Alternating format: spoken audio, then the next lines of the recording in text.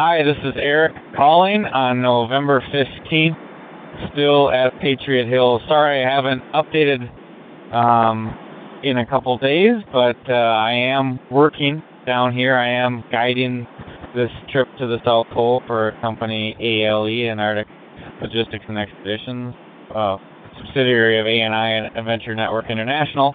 And so my duties as guide and labor come first right now. And one of the things that I needed to do recently, besides just get all of our group ready to go for the trip, is protect and save some of the tents. We had some pretty stormy conditions the past couple days in Patriot Hills, and I was awoken at 5 a.m. by Steve Jones, the base camp manager here, because some of the tents were being blown down. And with wind gusts of upwards of 120 kilometers an hour, it was difficult to stand up at times.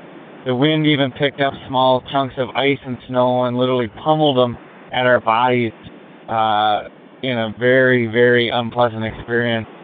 There were times where it was almost impossible even to stand up. We were knocked off of our feet while we were trying to reinforce the snow walls surrounding many of the staff tents here.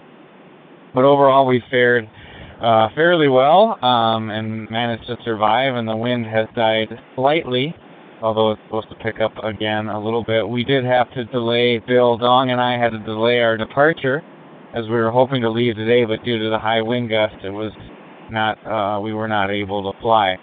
But it gave us a little time to just check our supplies, go for a ski, even though conditions are tough for tents. Traveling is relatively good, although I will say there were times when we were knocked a little more unstable because of the strong wind.